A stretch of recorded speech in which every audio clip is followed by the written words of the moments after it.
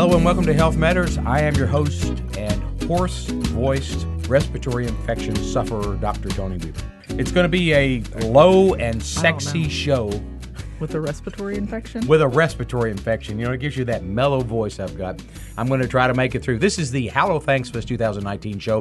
Thanks to our listeners at True Talk Internet Radio and a special radio wave to those still working folks at the MSU Ronald G. Eaglin Space Science Center. Please stay warm out there in outer space. With me from the University of Kentucky to talk about all things healthy, from the Physician Assistant Program, Assistant Professor Shelley Irving. Hi, Shelley. Hello. And also, due to an unfortunate lapse in scheduling, from the University of Kentucky to explain to you how to access us on the Internet, the Executive Director of Networking and Infrastructure, Rick Phillips. Hey, Rick. Hey, Tony. You know you can get the audio of the show by going to WMKY.org. That's Morehead State Public Radio's website. There you'll find Health Matters and a list of the most recent shows. And in each item of the list, you will find a link to the audio.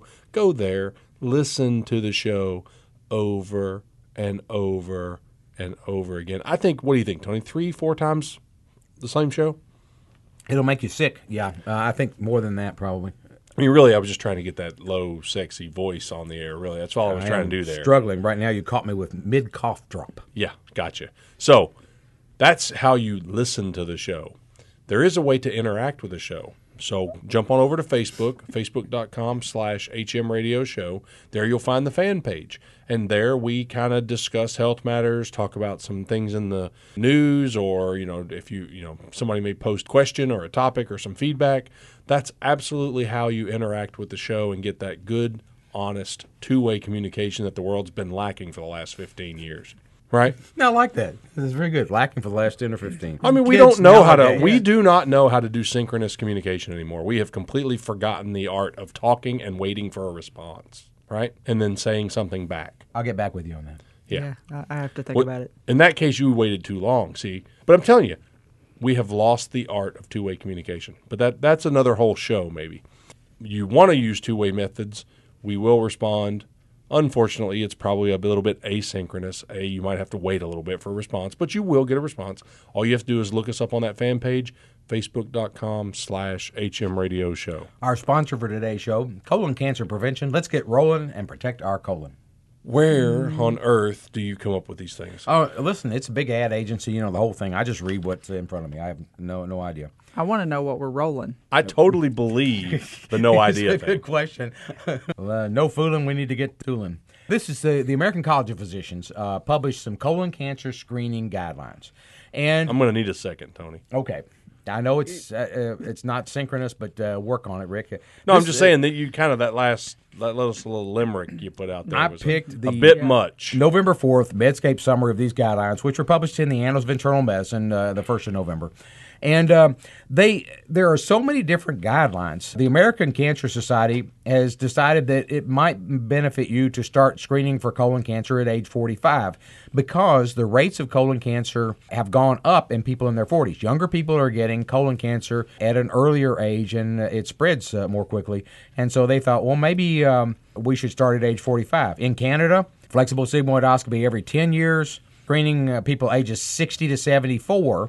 In the U.S. Preventive Services Task Force, they say, well, 50 through 75, you should be screened for colon cancer, and maybe through 85 if you're especially healthy. So there are all different types of guidelines. Do we start at 45 or 50? Do we go to 75? Do we go to 85? How often do we screen and so forth? So the American College of Physicians said, well, here's what we know. The best we can tell looking through this literature, this is what we know. All adults, ages 55 to 75 with average risk should be screened. Now, what they mean average risk, well, first of all, if you've had your entire colon removed or you were born without a colon, it could happen. I don't know, maybe. Then you don't need to be screened for colon cancer. There are high-risk people that you need to talk with your doctor. For instance, if you have a family history, a first-degree relative, mother, father, sister, brother with colon cancer at a young age, if you have inflammatory bowel disease, things like ulcerative colitis or something called Crohn's disease, if you have a family, there's something called a familial polyposis syndrome where you have a whole ton of polyps in your colon, or if you have, of course, a personal history of cancer of the colon, then you're going to have to work that out with your doctor. These guidelines don't apply to you, because those are high-risk situations, inflammatory bowel disease, family history, personal history, or those polyp syndromes. But if your average risk, start screening at age 50, go to age 75. How do you screen? You can do what they call a FIT test, which is a fecal immunochemical test, and it either tests for DNA or it tests for blood. And this is that box that you see that helps find things. They've been advertising a lot on TV. It seems to work. You do that every 2 years. You can get colonoscopy every 10 years, except most of the people I know, they find a polyp or something, and then they go to every 3 or every 5 or some other interval. But you start off, you get it every 10 years, starting at age 50, so you go 50, 60, and 70, and you're done. 3 colonoscopies in your life. And then the other possibility, you could do something called flexible sigmoidoscopy every 10 years, plus the stool test. The problem is you can't get a flexible sigmoidoscopy in many places in the U.S. I will tell you, it is a short scope instead of a long scope. It looks at the bottom part of the colon instead of the entire colon, the sigmoid part of the colon, as we call it. But it doesn't pay very well, and so most of the people who do this type of testing, they just go ahead and do the colonoscopy. So I don't think it's possible, but it's really not going to happen much in the U.S.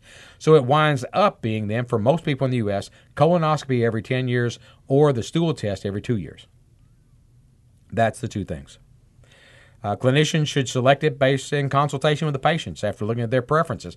Please, sir, I would prefer not to have diarrhea for several days while I'm getting ready for the colonoscopy. But I do get the colonoscopy. I am now... I've finished my second of 3. So you're old. Polyps. I am. Yeah, I'm in the home stretch in terms of cancer screening. You're not midlife. You're old. Now think about, Rick, what it means to be in the home stretch of cancer screening. What it's saying is, well, you're so old, even if you get cancer, it probably won't matter. Boy, that's harsh. I know. I'm glad you said it. I know. That's why, the American College of Physicians, and that's where you are in life? I'm in the home stretch. I'm there. I'm working on my 3rd colonoscopy, and it's 3 and done. Now, the way you could look at it is you could say, look, if you've looked 3 times and you haven't seen anything, you're not going to die of colon cancer. I don't know what's going to kill me. Certainly not probably an enraged radio co-host. But that's another show, too. Point is... And you don't have a point. I have a point. The point is, if I've had 3 negative colonoscopies, I'm probably not going to die of colon cancer.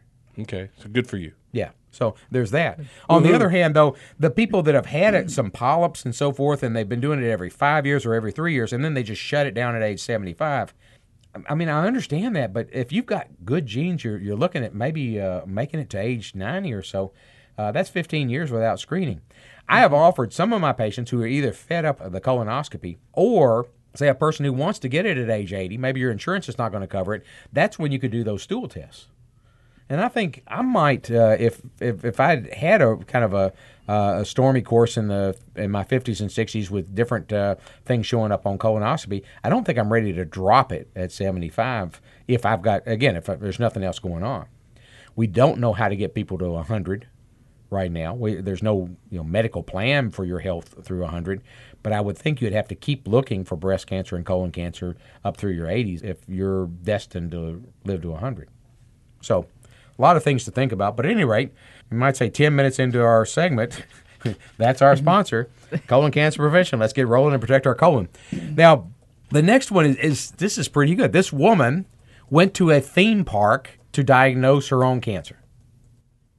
It's probably still cheaper than a copay for the mammogram. I don't know if you've been there lately. I mean, any of the big name ones, that's expensive. Yeah, but if you get that head of the line pass, it might cost as much as a mammogram. See how much you know about this? He doesn't even know the names of them. Tell me the name of the pass, Mr. Which one? Disney? Fast Pass? Fast Pass? Or did you want a Universal Studios, would you rather have that one? Yeah. So I don't know what it is. Actually, I do know what it is, but I forgot it on the spot. I know, but there was an a express. look. It's Express Pass. Express Pass. There was a look on your face, and I said he doesn't know the answer to that question. I don't know the one for SeaWorld. Yeah, they've got their own thing going on. Yeah, I don't know what it's but called Disney either. invented the Fast Pass. I mean, that's the thing. All right. Point is, no matter how much you pay, it would be nice to get your. Well, not nice. It would be getting screened for cancer at a theme park would be pretty neat. I don't know. That those are especially Disney. That's Well, it the depends. happiest place on earth, and I don't think I'd want to go there and find out I got. But yeah, did I go there for it, or did it ruin my day? Let me give you let's give the facts, and then we'll talk about the story because this is really interesting. This woman, her name is Bal Gill, B-A-L, and I assume that's Bal, but it may be Bal Gill. She's 41 years old. She went to the Camera Obscura World of Illusions theme park in Scotland. She went to a heat-seeking camera, and you've seen this thing. This is what Alien versus Predator. They show these heat-seeking. You can see sometimes when you're looking at war footage, you can see heat-outlined images of posing soldiers or civilians or whatever. She got in front of one of those heat-seeking cancers, and she noticed she had a hot spot over her right breast, an extra hot spot there. She got a friend. They stood up. They didn't have any hot spots. Several people stood up. They didn't have any hot spots. She said, gee, I have a hot spot on my right breast. I should get that checked out. She did get it checked out, and it was cancer. She says, thankfully, really early stages. I've had 2 surgeries and 1 to go to prevent it from spreading. 3 surgeries for breast cancer. That's unusual, isn't it? Yes. I don't understand that. I'm not as optimistic as she is that really early stages requires 3 surgeries. Well, unless she had a mastectomy or double mastectomy and then reconstruction, and she may have gone ahead and done all that. Yeah. But she's sitting there looking at the camera, and she sees this hot spot over her breast. She goes and gets it checked out, and she's got cancer, and she believes at this point she's on her way to being successfully treated and the cancer taken care of, although, that's still to know. The FDA. Now, the rest of this article in WebMD is to try to tell you don't go to the theme park to diagnose your breast cancer. The FDA says getting a mammogram is the best way to screen for breast cancer. There is no scientific evidence to support thermography, which shows the patterns of heat and blood flow, as a substitute. That's true. I mean, I've got a woman here who found it, but it seems like she found it in a fairly scientific way after all was said and done. Yeah. And you could figure that the cancer may show up as being a warmer tissue, but better blood flow, a better blood supply than the tissue around it. Studies repeatedly show that mammography, they're recommending mammograms ages 50 to 74, average risk women who don't have, again, family history, BRCA gene, and so forth, at least every 2 years, ages 50 to 74. That's currently the U.S. Preventive Services Task Force recommendations. They point all that out, but still, this woman just stood in front of a camera at a theme park and figured out she might have a breast cancer. Well, maybe that's a testament to the good job we're doing patient education for these individuals. I bet you her copay wasn't as much as to get into that place. Yeah, but insurance does not cover theme parks, I'll point out. You're talking about copays. She was pretty much on the spot for the whole bill, as minuscule as it might be. And the other thing is, I will tell you, when you get a mammogram, I don't think you can get a snow cone. That's true. While you're getting or a turkey leg. Or hot wings or anything else. You can have a break, though. We're going to take a break as well. You're listening to Health Matters on Morehead State Public Radio.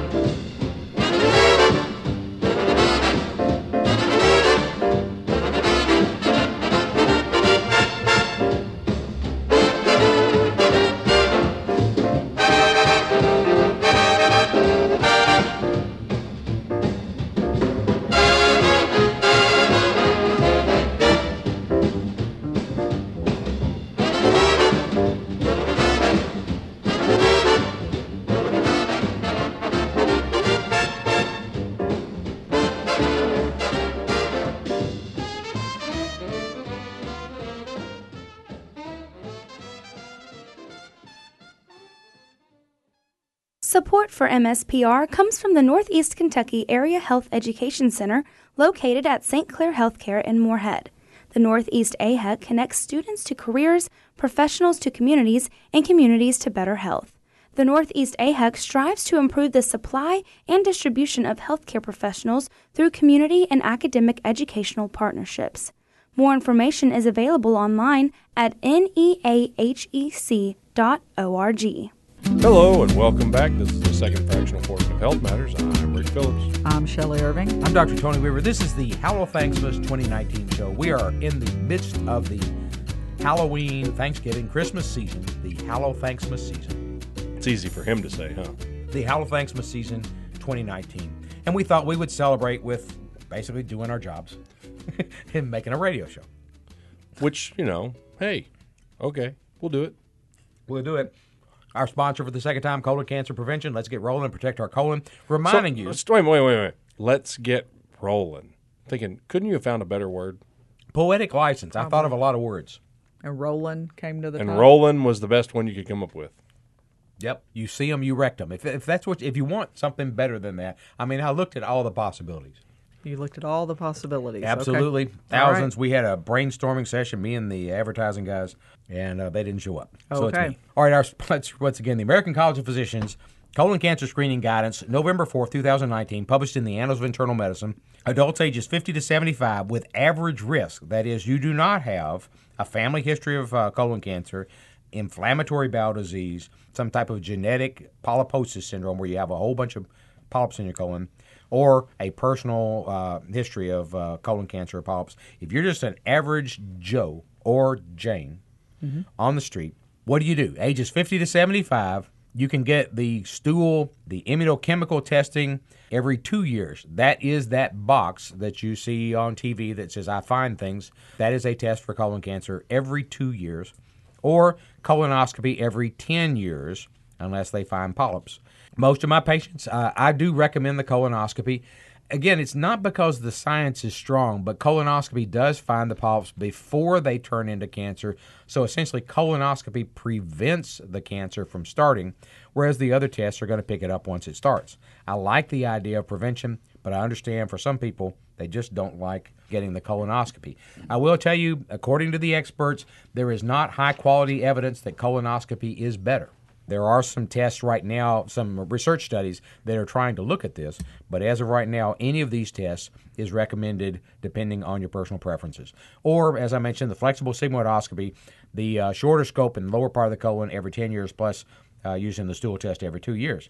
And you say to yourself, well, if I'm already using the stool test every 2 years, then the flexible sigmoidoscopy is just annoying me every 10 years by putting a scope in my rectum. It's not as big a scope, but it's still a scope. To be honest with you, I have elected to knock out that third option. I think you either get the scope or you get the stool test. Though that makes sense to me. And especially as you get older and you start dreading that colonoscopy, then the stool test may be the way to go. If you get that stool test every 2 years, that's $100 basically a year. 10-year screening costs. I think that's $100 a year. Colonoscopy, every 10 years, they said it's somewhere between $900 and $7,000. That's a nice range, isn't it? I mean, I certainly feel better about colonoscopy at $900 every 10 years than $7,000 every 10 years. They mentioned, of course, the CAT scanning, CT colonography, high-dose radiation, $3,000 over 10 years. So it looks to me like, you know, and by the way, the American College of Physicians did not like and did not recommend getting the CAT scan. And I agree with them. Too much radiation, and if you see anything, you're back to the colonoscopy again. Mm-hmm. So for me, it's colonoscopy or it's the stool testing. That makes the most sense. Colonoscopy every 10, stool testing every 2. That is our sponsor, the Colon Cancer Prevention. Let's get rolling and protect our colon.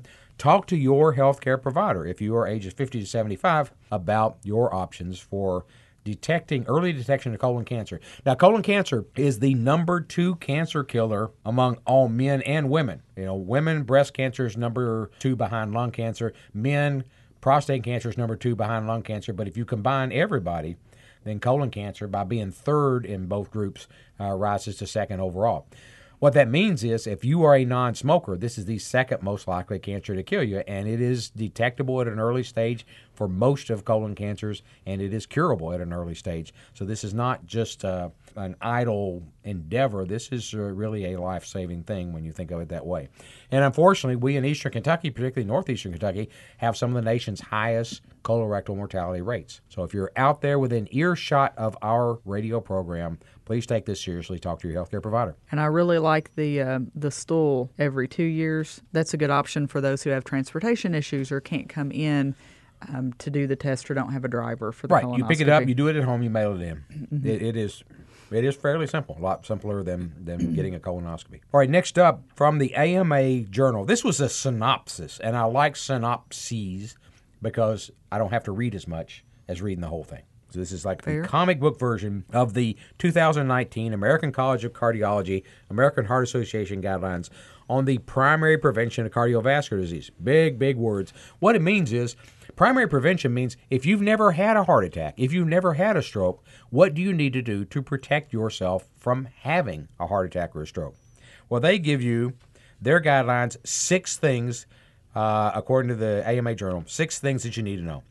First of all, and you may not even need to know this, a team-based approach, including physicians and other clinicians, is effective for preventing cardiovascular disease. And they mention that the clinicians should evaluate what they call the social determinants of health. That is, when we start talking about trying to protect you from having a heart attack or stroke, we need to know how easy it is for you to access healthy food, whether or not there are places you can exercise, if you're living in a house full of smokers and there's smoke everywhere, if you're caring for someone who's aged and you can't get out of the house because something would happen to them, those kind of things, because simply making a blanket recommendation for everybody, as we do on the radio show, doesn't work. I will tell you, when I was a medical resident in Richmond, Virginia, I advised one of my clients, one of my patients, I said, you should exercise more. You should try getting out and walking. And she said, Doctor, do you know that a young man was killed in front of my project last week? And I thought, well, I really don't know anything about what I'm talking about. It's easy for me to tell her what the literature says. The problem was I couldn't tell her what she should do, because it sounds to me like walking around where she lives would be a very foolhardy thing to do. I felt bad, and I learned my lesson. Number 2, adults ages 40 to 75 years being evaluated for prevention should have a 10-year risk estimate before starting any type of medicine, such as blood pressure medicines, cholesterol pills, or aspirin. And that's a strong recommendation. You can do this yourself if you just use the Google, and look for AHA Risk Calculator, American Heart Association Risk Calculator. Take the Google, put that in the Google box, and it will show you this risk calculator. You need your blood pressure and your cholesterol numbers, and you can figure out your own 10-year risk. A lot of our discussions are based on your risk. We don't need to start medicines on people who are low risk. We do need to be very aggressive with people who are higher risk.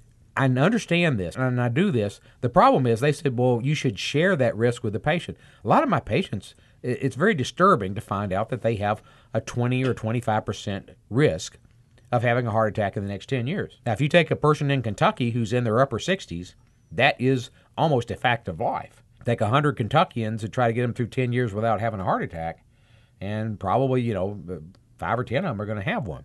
But depending on your blood pressure and cholesterol numbers, your risk changes, and we're supposed to share that. So you can look at it yourself. I try to calculate it on all of my patients who have high blood pressure, diabetes, and so forth when we start thinking about using medicines. Number 3, adults should be counseled in healthcare visits to optimize a physically active lifestyle, and that is a strong recommendation. That is tough. I don't know where I'm at on that one. Without physical activity, the medicines, if you're trying to get to health with pills, you will not make it. So they keep emphasizing over and over again, diet and physical activity is absolutely the cornerstone. If you're trying to lower your cardiovascular risk, you can't do it without that. Yeah. I mean, I totally get it. I mean, why has it got to be so hard? How is it that we're created as these beings that for some, for a good portion, now I'm not going to say this is everybody, but for a good portion of the population, why is it so hard to get these two in check? Why are we not built to just do that?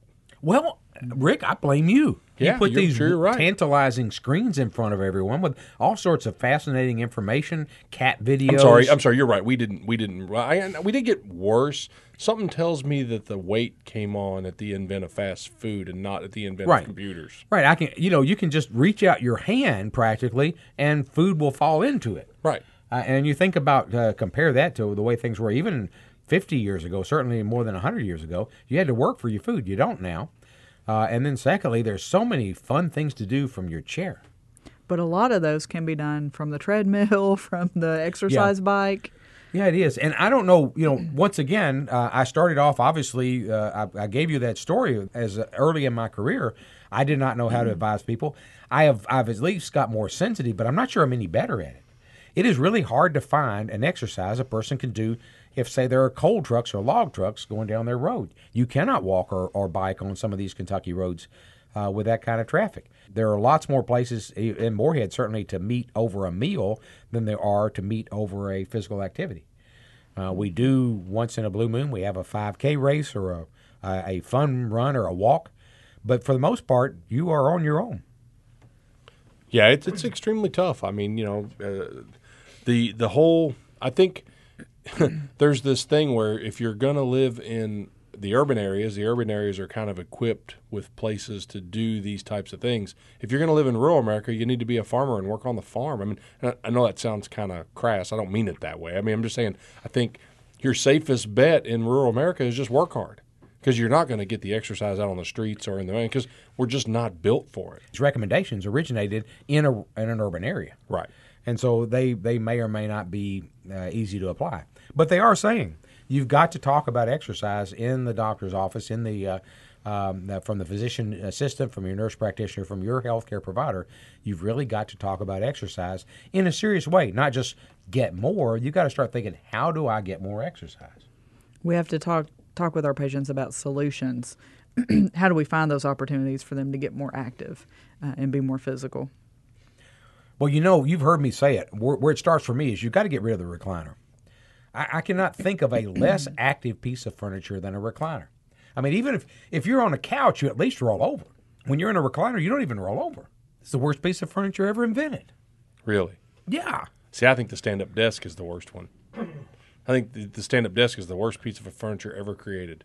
Well, we I weren't understand. meant to stand up at our desks. I used mine today. Yeah, well, good for you. Yeah, she's got a manual. You have a motorized stand-up desk. I mean, I want to stand up, but let's face it, I'm not going to expend any. I really shouldn't open this Pandora's box. Yeah, I know. Because this is really great. I actually have what you one, need is a and motorized Rick. You need something that will raise you up. And not. I let do. you It's sit called my down. recliner.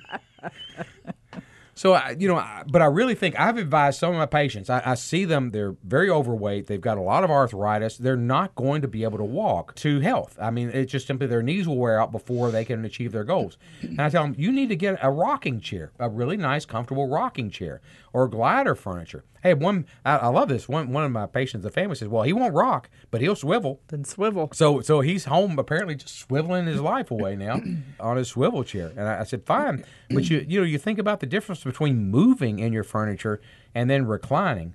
And it is a very, very low energy chair. I'll just tell you that. So at any rate, that's number 3 for my physical activity lifestyle. Number 4, for people with diabetes, the lifestyle changes such as improving diet and achieving exercise recommendations are crucial.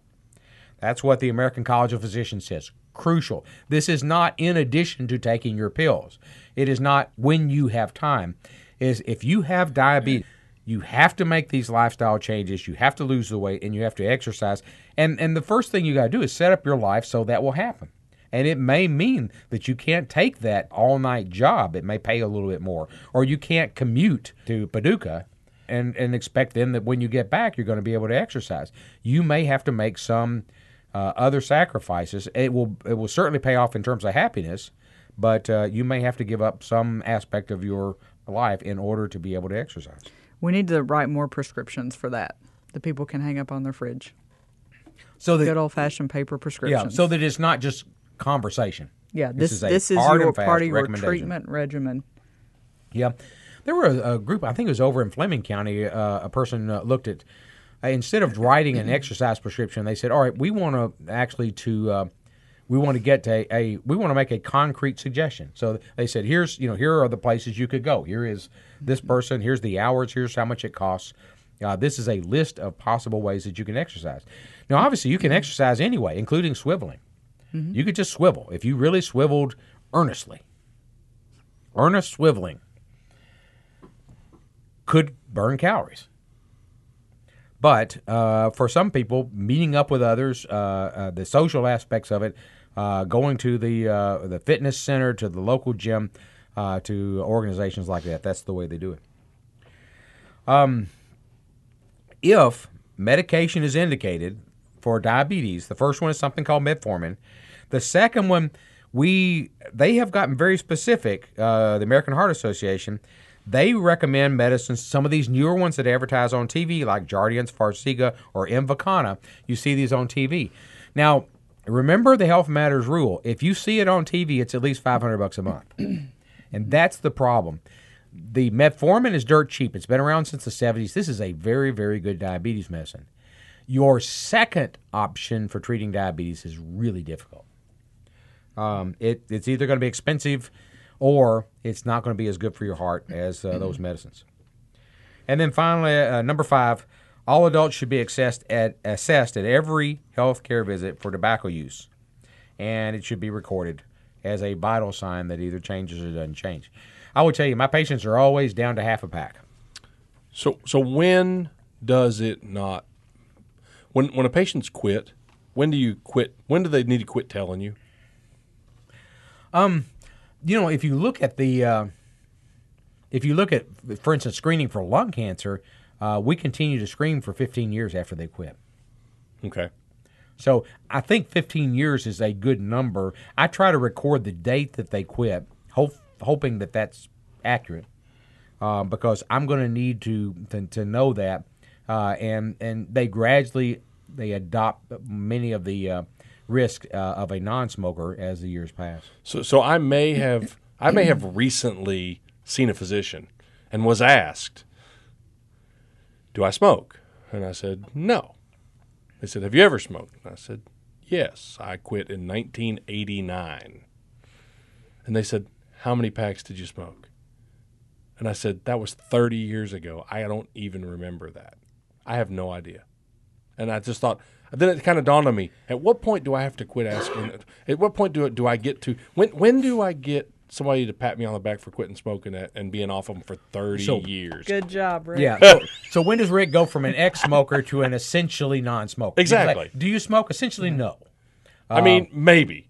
Yeah, but it's It's a gray area. Yeah, it is. I understand what you're saying. Well, 15 years, I think, in terms of like I said, lung cancer screening. Now, you can't take that away from your lungs, but a lot of your risks. I've done really much start worse to to go my down. lungs since then, probably. Honestly, yeah, it's quite From being possible. overweight, I mean, just Yeah. to show. All right. So then the final thing, number 6. Now, pay attention to this. Low-dose aspirin should not be administered on a routine basis among adults ages 70 years or older to prevent heart attacks and strokes. Now, again, we're talking about primary prevention. If you've had a heart attack, you've had a stroke, we need that aspirin to protect you from a second one.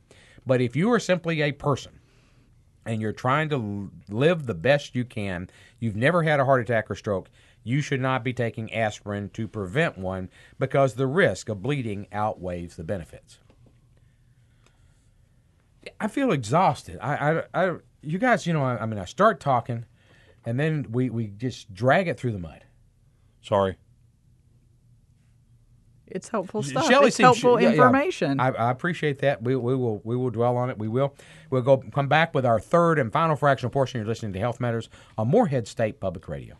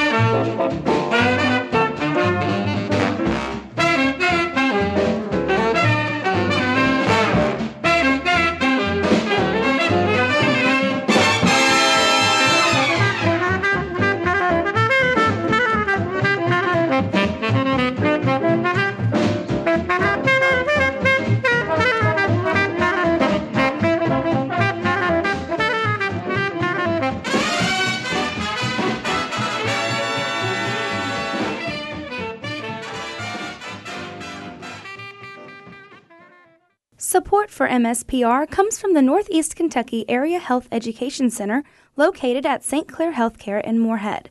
The Northeast AHEC connects students to careers, professionals to communities, and communities to better health. The Northeast AHEC strives to improve the supply and distribution of healthcare professionals through community and academic educational partnerships. More information is available online at neahec.org. Hello and welcome back. This is the third and final fractional portion of Health Matters. I'm Rick Phillips. I'm Shelley Irving. I'm Dr. Tony Weaver. This is the HalloThanksMas 2019 show. This is where we celebrate that amazing holiday season where people basically just go nuts. They spend most of the money they spend. They dress up as monsters and watch football and buy each other gifts. What a great time to be alive. Oh, they eat turkey. You left that out. Oh, yeah. They turkey. eat lots of turkey, more than the rest of the year. Our sponsor for the final time, colon cancer prevention. Let's get rolling and protect our colon. Very quickly, the American College of Physicians says if you are average risk, you don't have the polyposis syndrome, the family history of colon cancer, the inflammatory bowel disease, or a personal history of cancer, if you are average risk, just an average Joe or Jane out there wanting to lower your risk of dying of the second deadliest cancer for non-smokers, then age 50 to 75, either the immunochemical testing every 2 years. That's where you test a sample of your stool in the home. You mail it in. They tell you whether or not they see tumor, cancer DNA, or signs of blood in your stool. You get a colonoscopy every 10 years, or the third option, which we don't think will happen, you get a flexible sigmoidoscopy every 10 years, plus you get the stool test every 2 years anyway. So we are recommending the stool test every 2 years, the colonoscopy every 10. My personal preference is the colonoscopy, but as you get older, that gets tougher, and you may want to switch over to the stool test every 2 years. Talk to your health care provider. It should not be done in average risk adults older than age 75 or adults with a life expectancy of less than 10 years, says the American College of Physicians. Now, the life expectancy less than 10 years, if I could figure that out, I would agree with it. That's really hard. I mean, right now, a lot of the medical literature is, what do you say to someone whom you think has a life expectancy less than 10 years? You say, somebody says, gee, is it time to get my colon test? Well, no. No. You know, what do you say? I mean, how do you say that? You know, well, if you hadn't messed up your heart, then maybe we would do it. But that's why you get the big bucks. Yeah, I know. You're not worth doing it. I mean, it really is difficult. Now, you don't want to get a colonoscopy to look for a colon cancer if you are dying of emphysema. I mean, it doesn't make any sense. But 10 years, if I can predict who's going to die in 10 years, that's tricky. That for me is very difficult. But that's what they say. That's our sponsor, the American College of Physicians Colon Cancer Prevention Recommendations. Okay, we are now talking about safe cigarettes. Safe cigarettes. Safe cigarettes. No such thing. No, not really, even the little candy ones they used to give kids. No, they really aren't. 2 studies presented at the American Heart Association meeting on November 11th. One study, and this is very quickly, I'll just tell you, people who vape have higher levels of the unhealthy cholesterol, the bad cholesterol, the LDL cholesterol, compared with non-smokers. And the levels of healthy cholesterol were lower among people who use both traditional and e-cigarettes. So e-cigarettes will raise your bad cholesterol, lower your good cholesterol. Regular cigarettes lower your good cholesterol. I think the big difference between the two, I think most likely, is that the regular cigarettes, a lot of people are thin. They lose weight on them, whereas e-cigarettes, not so much. But the second study is the one I want to focus on. Okay. Rick is ready to jump in at any No, time. I think it's an interesting thing that, to get off of cigarettes, they had to make the vaping more pleasurable from a taste standpoint, right? So they had to make it sweeter, had to make it, but that in itself kind of leads to more overeating. Yeah. It's funny that, there was one thing about cigarettes. Now, Sure. We talked about it last time I quit a long time ago, and I quit for a reason. They're bad for you. You shouldn't do it. But the facts of the matter are, the minute I gave up smoking, I started gaining weight. At that point, I got my taste buds back, and I could not stay away from good tasting food. That's where, the vaping doesn't do that to you. The vaping does not, stun your taste buds. I mean, if anything, it just, So anyway, I think it's interesting that I think vaping will actually be harder to deal with. Could be. Well, this came from Cedars-Sinai Medical Center in Los Angeles. Now, this is not a huge study. But I want you to hear this. Again, they present this at meetings rather than publish it in a journal because they don't have enough patience to put it in a journal. 10 non-smokers, 10 tobacco smokers, 10 e-cigarette smokers, 30 people. Everybody younger than age 40. So they consider 30 what we would call normal-hearted people. 10 of them don't smoke, 10 of them e-cigarettes, 10 of them regular cigarettes. they had them exercise, and they can use a camera and watch the blood flow through your heart during exercise. When you exercise, your heart beats faster, so it needs more blood. And we can put you on the camera, and we can see that heart flush with blood as you exercise, as it gets more blood. Among the tobacco smokers, it doesn't flush quite as brightly. Nicotine in the tobacco blocks the blood vessels from dilating and letting more blood flow into your heart. Well, among the e-cigarette smokers, there was no flush at all. When they exercised, their heart did not get any more blood than it got at rest. That's bad. It's real bad. That is. Now, 10 people, not a conclusive thing. Now, and you ask yourself, well, are they at higher risk for a heart attack? Well, we don't know. I mean, we're talking most of the e-cigarette smokers are young people, and so we don't have that data. It's going to take us probably 10 years or so to figure out if the heart attack rates are higher. But there's something about the e-cigarettes, and it makes sense there's something about the e-cigarettes that just stops the heart from getting more blood flow. One of the things you can do with an e-cigarette is you can load that sucker up with nicotine. And that's how you get people hooked on e-cigarettes. So it is very important for the makers of e-cigarettes to use a lot of nicotine, because that's how you're going to get your people coming back and back and back. Nicotine clamps down on the blood vessels and keeps them from dilating. So it is quite possible an e-cigarette, which generally contains more nicotine than a regular cigarette, could have a bad effect on blood flow. And if it's doing it in the heart, it's probably doing it all over the body. Right. The brain, the kidneys, the gut. Yeah. 10 people. I'm not trying to make an overwhelming statement. I think the point is, they're marketed as a safer cigarette. And no one ever proved they were safer. You think, well, it doesn't have tar. You don't really set fire to it. You just heat it up. And so it doesn't, you don't, maybe young people don't cough as much, so maybe they're okay. This is what the conclusion of this. There are about 1 in 4 cardiovascular deaths in the U.S. are caused by smoking. That's about 210,000, whereas lung cancer kills 140,000. So even if e-cigarettes did nothing to cause lung cancer, they have no effects at all on lung cancer, they do not cause lung cancer, we're still looking at the possibility there could be thousands of deaths due to e-cigarettes.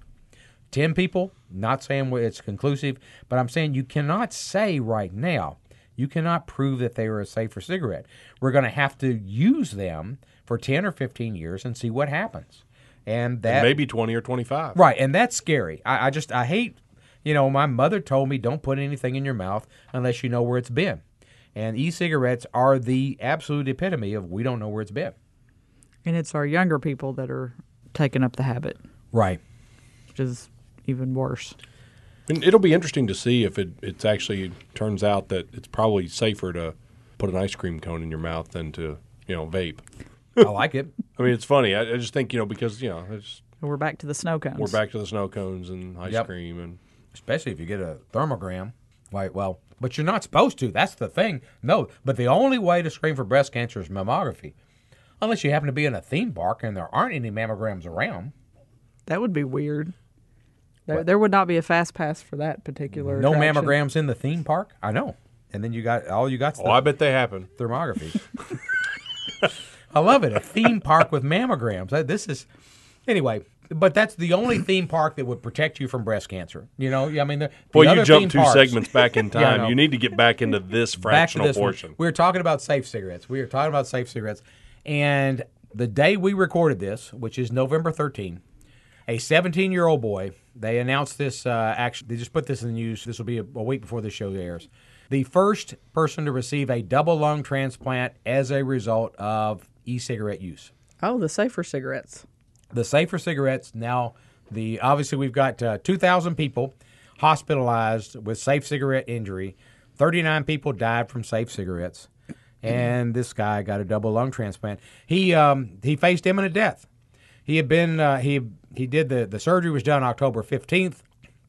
He had been in the hospital for over a month. Actually 3 different hospitals. They felt that he was not going to make it with his lungs. His lungs simply wouldn't recover from the injuries from the safe cigarettes.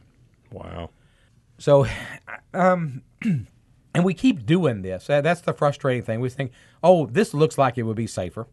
I see the same thing, frankly, with THC marijuana use. And I know I preach a lot, but I'll just tell you, we don't know. We just simply don't know. And it is frightening to me to see these experiments carried out en masse on people without any kind of science behind them. Right now, we've said repeatedly, medical scientists are not allowed to conduct experiments with marijuana except in very, very limited amounts. It's a Schedule I drug. That and LSD are the two Schedule I drugs, strictly controlled. And so it's very hard to do marijuana research. Meanwhile, of course, people are smoking it on the street, but you cannot do scientific research except to see how many of those people are dying. And unfortunately, it will take us years to figure this out. And I don't know how safe these things are. Certainly, the e-cigarettes have literally gone down in flames. I don't know if they'll survive or not, but I will not mourn their passing if they don't survive. Next up, this was from October 2018. We put it on the show, but I wanted to bring it back just to remind you, it's going to get cold out there. It's already cold out there. It was like 15 or something, or 20 or something. I mean, it's gotten really cold here in Kentucky. Well, in Sweden, published October 24, 2018 in the journal AMA Journal of Cardiology, they looked at people admitted to coronary care units, and they got data from the nearest weather station on that day. This was in Sweden, all across the country of Sweden. They got weather data on the day these people were admitted with a heart attack. And they said, what weather is correlated with the greatest emission for heart attacks? In general, when you did your mathematical adjustments, the incidence of having a heart attack rose as the temperature dropped, as the air pressure dropped. A low pressure, apparently, more people went to the ICU with heart attacks on a low pressure day than a high pressure day. Less rainfall, which kind of surprised me, but higher wind velocity. In the south part of Sweden, snowfall didn't make any difference. In the north part, it did. I don't know why. They said, well, the north people, they're used to cold weather and low pressure, but snow meant a lot to them. Southern people not. I think that was... they could just be fatigued from all the snow. Yeah, it could be. I think both places they'd have to shovel it. So, that classic idea of a heart attack while shoveling snow, that's not so. But here's the page 2. Weather-related anxiety is another possibility. We feel better when it's warm and sunny. We feel more emotionally stressed when it's cold and windy. And we know emotional factors can trigger heart attacks. So I started thinking about weather-related anxiety. And so I turned to the most anxious, most hyper guy I know, Rick Phillips. Not a chance. Yeah. And I say, do you have weather-related anxiety? Absolutely not. Shelley and I were talking. It may be then that when winter comes, if we put a bunch of lights up, colored lights everywhere, and we go shopping and we play music, maybe the whole thing is about weather-related anxiety. Our job is to get ourselves to January without having a heart attack. But the problem isn't November. That's this recent snap in Kentucky is really weird. But usually it's January, February, and then maybe that first week in March. That's really the depressing ones, right? Because there's nothing to, summer can't come fast enough. Yeah, I think we ought to swap Valentine's Day and Christmas. Let's put up a bunch of lights in February when everything's mud and we really need something cheerful. Because I have weather-related anxiety in February. I am tired of winter. It's like Christmas comes too early. I know it's the winter solstice. Yeah, but still. We're tired of winter in November. Good point. Let's be honest. We're tired of it. So, Tony, do you have anxiety? Well, I thought about that. Think about that. No, the way when you asked me that question, the first thing that went through my mind was, do I get upset, nervous? Do I have an emotional response when it rains? And I don't even carry an umbrella. I've noticed that. The thing is I just don't let the weather bother me because I have absolutely no control over it. I can't do anything to change the weather as much as I wished I could. But so why on earth do I like get to play emotional? in the snow, or I used to like to play in the snow. But now when it snows, I got to get up. Turn 5. I got to get up half an hour earlier. I got to plow out the driveway. I got to put the salt down so nobody falls down. Get some extra. It's a lot of work when it snows. And for 18 or 19 years now on the radio, we've been talking about how people get heart attacks shoveling their driveway. They fall, their elderly people fall and break their hip. I mean, snow is, there's no way around it. People are not going to like the way I think about snow, but in Kentucky, snow equals death. Wow. It is. It is dangerous in Kentucky. Too many elderly people, again, you know what happens. An elderly person falls and breaks their hip. What kind of prognosis do they have? That's that 10-year talk you're having with them. Yeah, that's it. You forget the colon cancer screening. You're done. Yeah. And then how many times have we had heart attacks and from shoveling snow? And then there's the whole car thing where we don't get enough snow to really be good at driving in the snow, but we still get enough to where driving in the snow is dangerous. So I don't know. To me, I want to spend my retirement years someplace where I can wear shorts and flip-flops and not have to worry about snow and anxiety. Yeah, you try that, and then the beach is going to. Can we record this from somewhere warm? Right, that. we're still going to be doing this in 20 years, right? Well, we're not going to keep doing it now, Rick. I tell you what, it is going to end today, right? Yes, get us off the air. Special thanks to our Morehead State Public Radio producer, Shamari Mosley, and to Eric Bilbrey, who wrote our Health Matters theme song, and to you, our loyal radio fans. Remember to show your support for Health Matters by visiting our digital empire. To listen to the show, go to WMKY.org or visit us on Facebook. Just do a search for HM Radio Show. For our radio crew and the supportive folks at the Northeast AHAG, thanks for listening to our show. And remember these important facts about Health Matters and aspirin from the Mayo Clinic. Daily Health Matters therapy can be a life-saving option, but it's not for everyone. Get the facts before considering a daily radio show. If you've had a heart attack or stroke, your doctor will likely recommend Daily Health Matters unless you have a serious allergy or history of bleeding. If you have a high risk of having a first heart attack, your doctor will likely recommend Health Matters after weighing the risks and benefits. You shouldn't start Daily Health Matters therapy on your own. However, while hearing an occasional Health Matters or two is safe for most adults with headaches, body aches, or fever, daily listening to Health Matters can have serious side effects, including internal bleeding. The Food and Drug Administration doesn't recommend Health Matters therapy for the prevention of heart attacks in people who haven't already had a heart attack, stroke, or another cardiovascular condition. Guidelines are varied between organizations, but they're evolving as more research is done. The benefits of daily Health Matters therapy don't outweigh the risk of bleeding in people with low risk of heart attacks.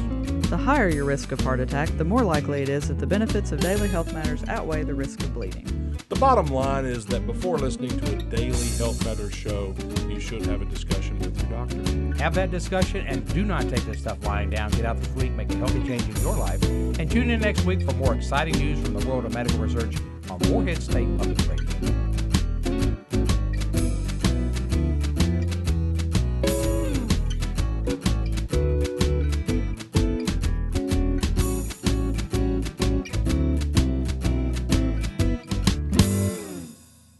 Support for Health Matters on MSPR comes from the Northeast Kentucky Area Health Education Center, located at St. Clair Healthcare in Morehead.